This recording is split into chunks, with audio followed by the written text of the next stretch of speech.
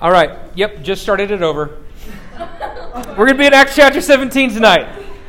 Because we need to be in Acts chapter 17 tonight. But have any of you had a conversation, this is not the end of the sentence, but you've had a conversation with somebody about like religion or something like that, or you've asked somebody what their faith is, and now when I do this, because I mean, it's kind of my job, but when I do this, if I'm sitting down with a student that I've never met before, or sitting down with just some random person or whatever, there are some times where we get into the topic of maybe your church background or your religious background. And I normally get one of two answers. Now, the answers do vary, but usually you get one answer, and that one answer is, well, I'm not really, and they use the word religious. I'm like, okay, cool. So then I'll just steer the conversation in another direction. But then you've got other people, and sometimes you get this answer. Oh, I'm very religious, or I'm really spiritual. As soon as I hear somebody say that, all I can think of is the song from Nacho Libre. I am, I think I am, I am a very religious man. Anyway, that's what I think of when I hear people say, I'm a religious person. I'm like, what does that mean? I don't know what being a religious person means because it means something different depending on who you're talking to. But here we are in Acts chapter 17, and Paul is having this wonderful conversation. He's going through Europe and talking with people around Europe, bringing them the information and bringing them the gospel of Jesus. Now, here in chapter 17, verse 20 or so, Paul is actually addressing a group of people in Athens, Greece. I want to explain that because if not Georgia, Greece, because otherwise Bobby would have been confused. Maybe not, I don't know. I was never good at geometry either. But in Athens, Greece. Oh man, this night is going to be wonderful.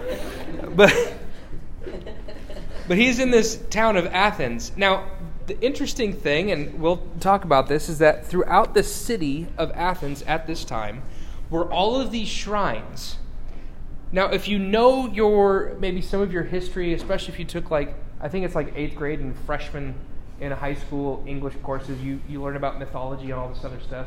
The Egyptians came up with all sorts of different gods of different things. You've got the sun god and the god of war and the god of all these other things. And then the Greeks come along and they're like, here, hold my line and I shall make up more gods. And so the Greeks are like, oh, thank you Egyptians for your gods. We will take that and we will double down on the gods, and we want to make sure that way everything is absolutely covered. And that's what's going on right here in this story. Paul is wandering through Athens and talking with people throughout Athens, Greece, and he's walking along and he's seeing all of these shrines. And we catch up in chapter 17, starting in verse 22 is where we're going to begin. We're going to read a couple verses.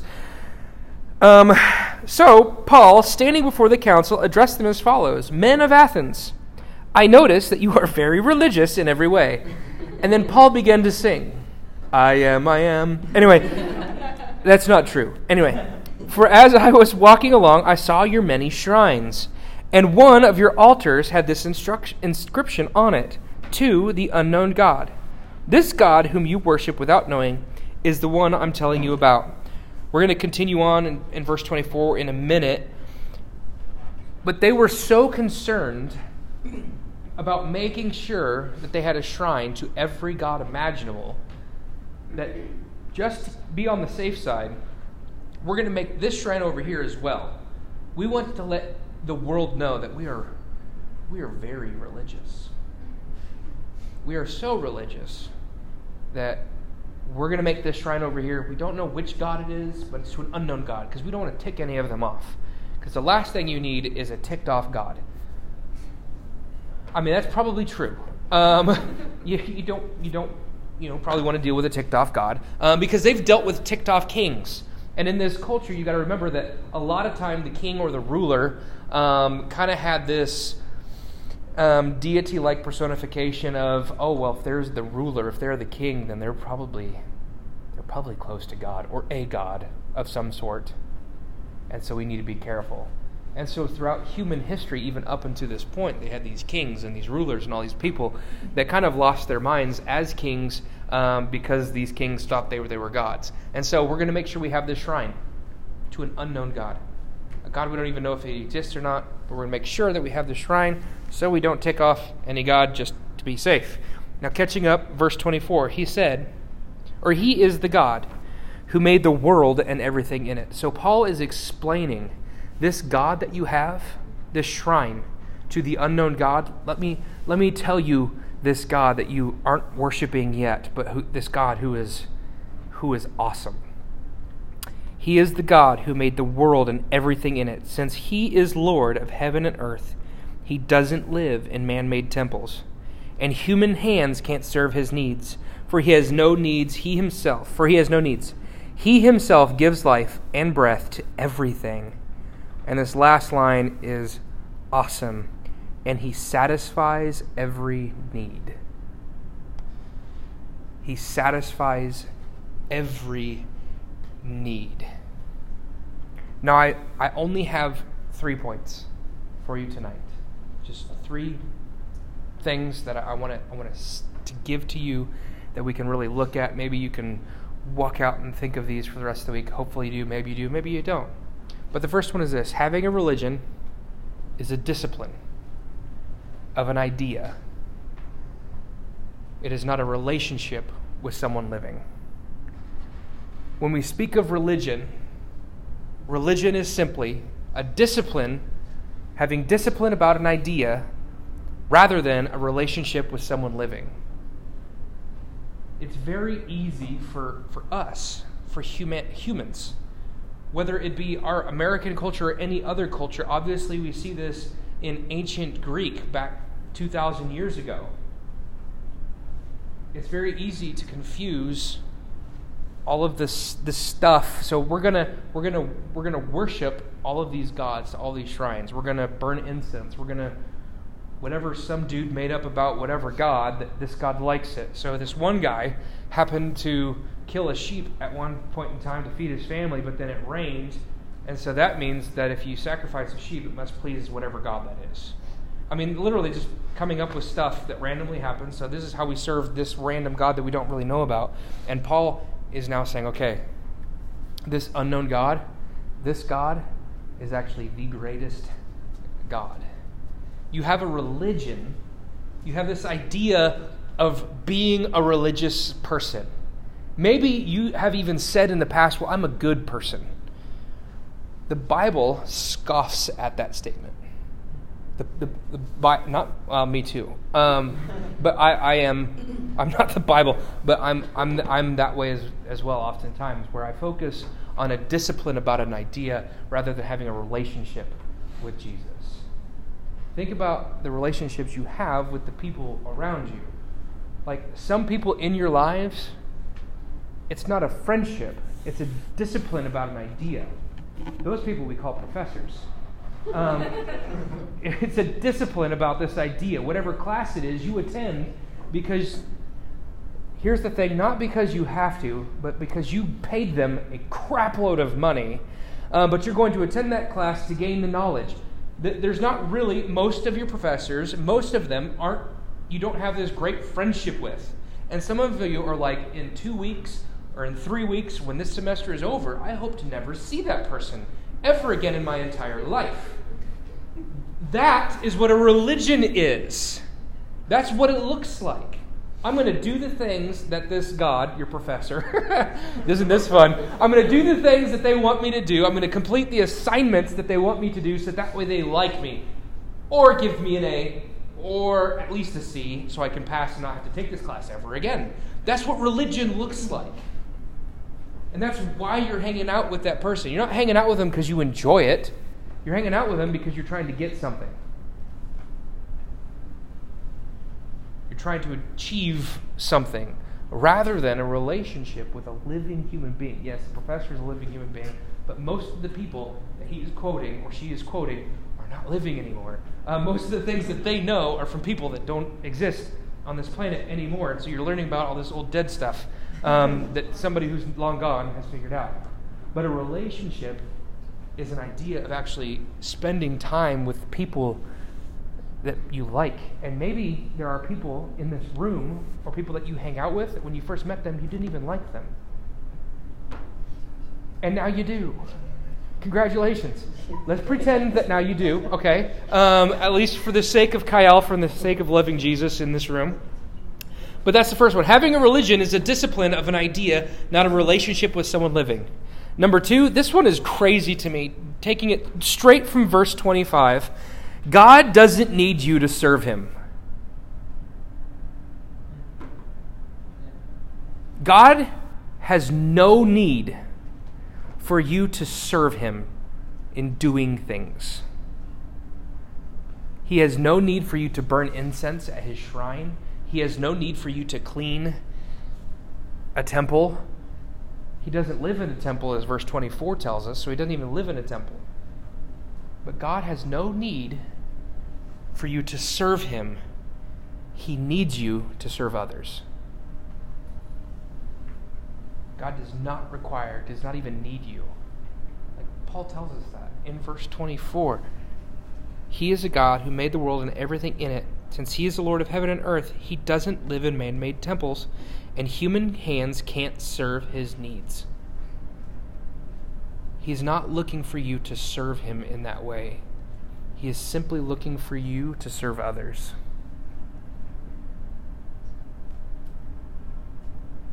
He doesn't need you to serve him.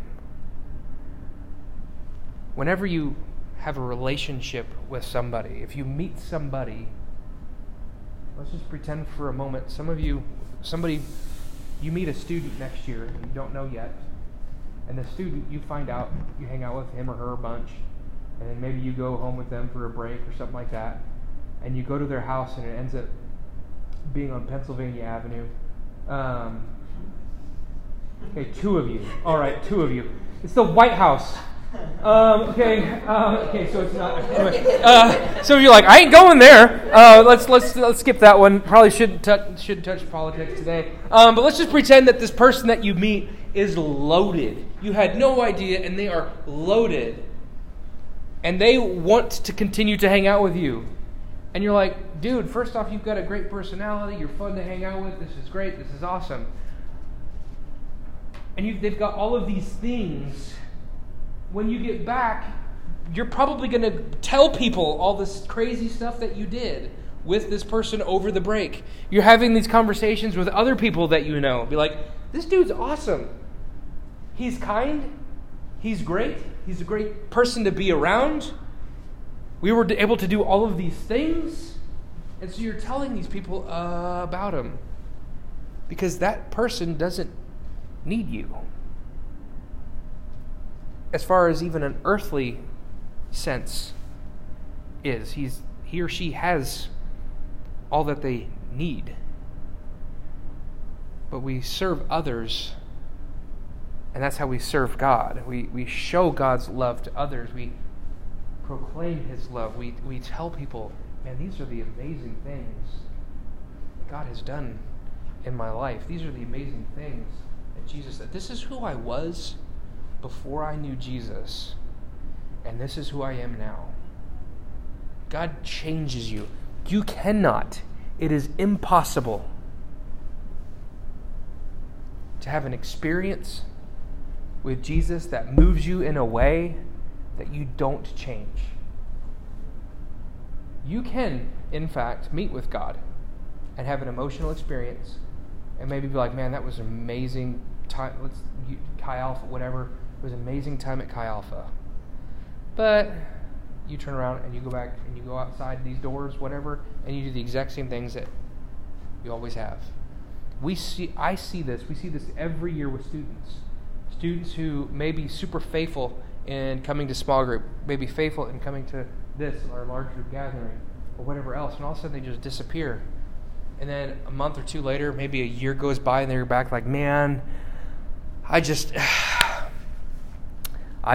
haven't been doing the things that God, I know God's wanting me to do, but I just need to get back to serving him. And my response is, oh, who did you just break up with? Most of the time. 95% of the time is what it is. But it's... And then as soon as that relationship ends, it goes back to that first idea of, now what can I do to serve God to get back on his good side? It was just super weird. Now, these Athenians had all of these different gods that Paul walked around, saw all these shrines. They had all these gods that they worshipped, gods that they served, gods that they did whatever for. And then Paul comes in and tells them all these things. Now, here's a really fun fact. There's very little difference in how we interact with the world around us. They happen to have shrines. But what we do is we compartmentalize our lives so that what this part of my life is this is how I act, this is what I look like, this is what I do when I'm on the field or at the court or at the meet. This is who I am when I'm in class. This is how I act when I'm in class. This is how I am when I'm with this group of friends. This is how I am when I'm with my family. We have all these different gods that we serve. It is absolutely no different. My last point, my third point is this. Modern compartmentalization of our lives is still idolatry. When we compartmentalize our lives, it's still idolatry. If we do not allow God to actually move in us in a way that, now, our reflection of God, it gets in us. It isn't just something that's just like, well, just brush it off because I left Chi Alpha or whatever, left church. But if I'm going to compartmentalize my life, I'm still worshiping idols. I'm no different from the Athenians 2,000 years ago because I have this God that I'm going to serve over here, which is how these friends look at me. I have this God over here, which is how my team or my coaches look at me. I have this God that I'm going to serve, which is how my family looks at me. You're doing all of these different things, trying to make all these different gods happy. It is no different than ancient Greece 2,000 years ago.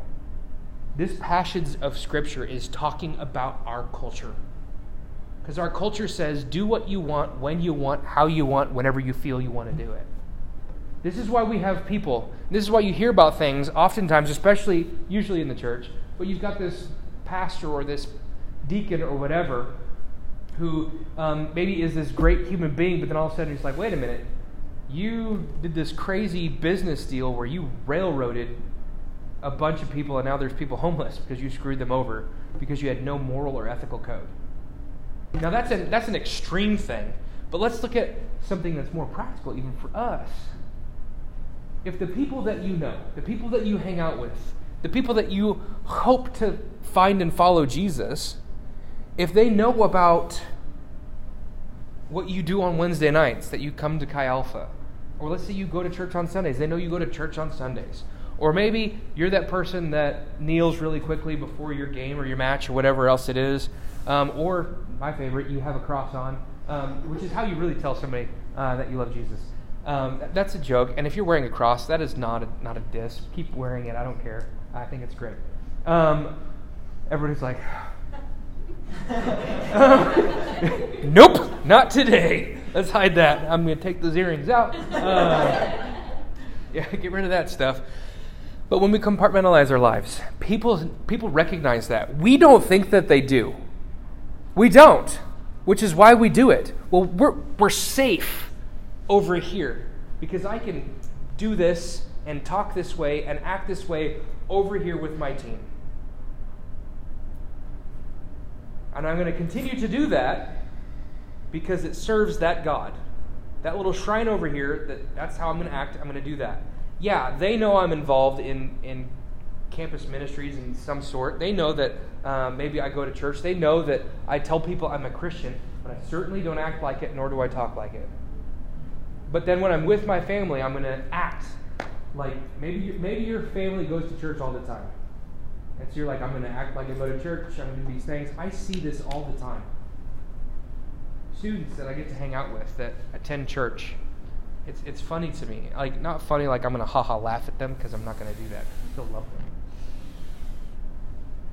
But say you've got a friend that you've been talking to, trying to get them to come to church with you or trying to come to Chi Alpha or whatever. It's not so much Chi Alpha because we don't care. But mostly at church. You get somebody to go to church with you, and somebody who never, ever tucks their shirt in, all of a sudden has on dress shoes and nicer jeans that they've ironed, and their shirt's tucked in, and they've buttoned up all the way, and they're coming into church and their hair's done. It's like, dude, you haven't done your hair since the semester started. Why are you doing your hair now? It's like, well, I'm walking into this building. Why? Because it's a religion, and they think it's a God they have to serve rather than a relationship with somebody living. Which means we have done, if you claim to be Christian, which means we have done a poor job in representing what a relationship with Jesus looks like. My relationship with Jesus must come out of me when I'm over here with this group of people, over here with this group of people, and over here with this group of people. So that way my light, my ability to speak life when given the opportunity isn't damaged or taken away from, because that's the same person that's like, why are you talking about Jesus? Usually you're talking about all sorts of other things that even I feel are inappropriate. Or like they know your story, they know your history, they know those things, but when Jesus actually does something in you, you begin to walk into that space. You begin to walk into that space, and my absolute prayer is that when you walk into those spaces, you do the same thing you do at the beginning of every single Chi Alpha. Crap. Maybe it's crap. Crap, God is here. we wanted to move from that to, man, God is here. God, will you give me an opportunity to speak life into somebody? You're about to go home for Thanksgiving for Thanksgiving. You're about to go home for half a year. I shouldn't say that because one time you actually did. That was a bummer. That year sucked. Too soon. Yeah, too soon. Let's move past that a little further before we go down that road again. I wonder if I said that year. That'd have been hilarious. You're going to go home for half a year. It's like, well, we did. That's your fault. Man. But what if you went home and instead of acting the way your family normally acts, with a me first attitude or whatever else, here's something crazy. What if you went home and while you were home these next few months, you beat your mom or your dad or whoever normally does it, and you did the dishes for somebody, and you served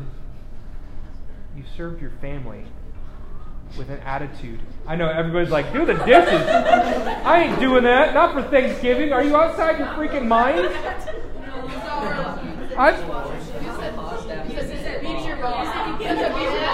Well, this is why we had the problem at the beginning, because you guys think the sentence is over. The sentence is not over.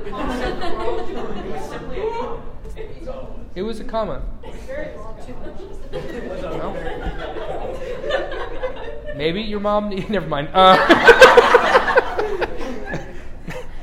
Hi, Mom. All right. Yeah, don't do that. What would it look like? What would it look like to honor and serve your teammates? What would it look like to honor and serve your family? What would it look like to honor and serve the people you live with in your dorm or your house or your apartment? How can you better reflect Jesus in honoring and serving those people? Because that's what Jesus has called you to do. If you profess that you are a Christian, if you say, yep, I serve God, then you are called, you are mandated to serve other people. It is not an option. It's not. If you refuse to do that, you now have compartmentalized all of the things in your life. So like, nope, I'll serve Jesus at church, thank you. You no longer have a relationship. You have a religion. And your life is full of idols. It is modern idolatry. There is no difference. The only difference is that there isn't some marble god that says, to the unknown God, that you go and you burn incense to.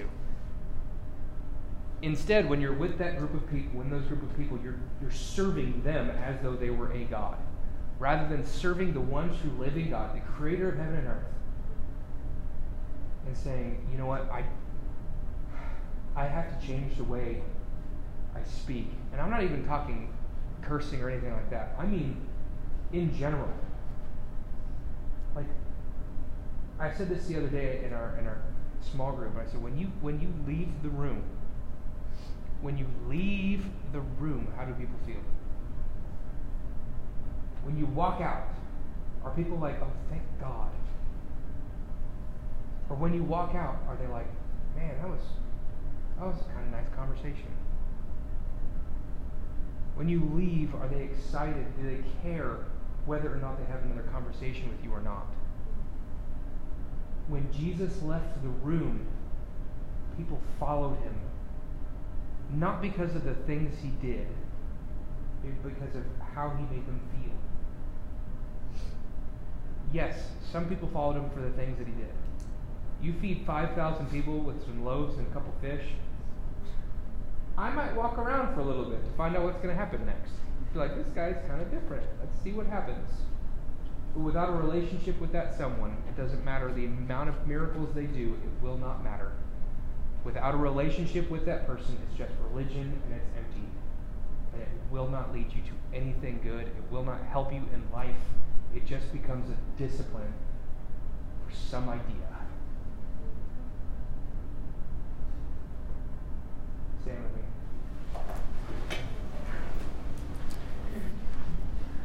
We're going to pray. My hope, my prayer, my desire is that whenever I get done speaking, whoever is speaking on a Wednesday night, whenever we do that, sometimes we do have times of prayer. Often, most of the time we don't. And here's why. We're not doing it tonight, but here's why most of the time we don't necessarily have what would be considered an altar call or anything like that. Because if this is something that's going to move you, if there's something that you heard or that you heard, that you felt that's going to move you, it's got to move you more than just in a room right now. It's got to. It's got to. You've got to be able to take that thought, that idea, and say, God, what is it that you have for me? My prayer is that God messes your brain up. Some of you are like, I'm already there. That's not what I'm talking about. I'm saying, I pray that the next time you're with whatever group, because here's the thing. Everybody in here, there is that group of people that your attitude changes, the way you talk changes, that you just have it. Whether we want to or not, unfortunately. Because it's natural. We know it's natural. Because the Greeks 2,000 years ago had 237 different gods that they worshipped. It's a natural thing for us to do this. That's why serving Jesus is not a natural thing. We don't want to necessarily do it. But when we do it, my goodness, the freedom and the joy that is found. Let's pray. Jesus, thank you. Thank you for who you are. God, thank you that you love us enough to die for us, that you pursue us, that you come after us, wanting us to be in relationship with you. God, I pray for those in this room tonight, that if they are experiencing a religion that is empty and they're just doing things to serve whatever, God, that your peace would come upon them, that your grace would flow through them, they would recognize where they are, and that you would help them begin a new relationship with you. God, I pray for students that recognize the compartmentalization of their lives. God, I pray that we would get rid of the idols. We would get rid of our own personal idols that we have in ourselves or with others. And that all of our life, everything about us, from the moment we wake up to the moment we go to bed, represents you.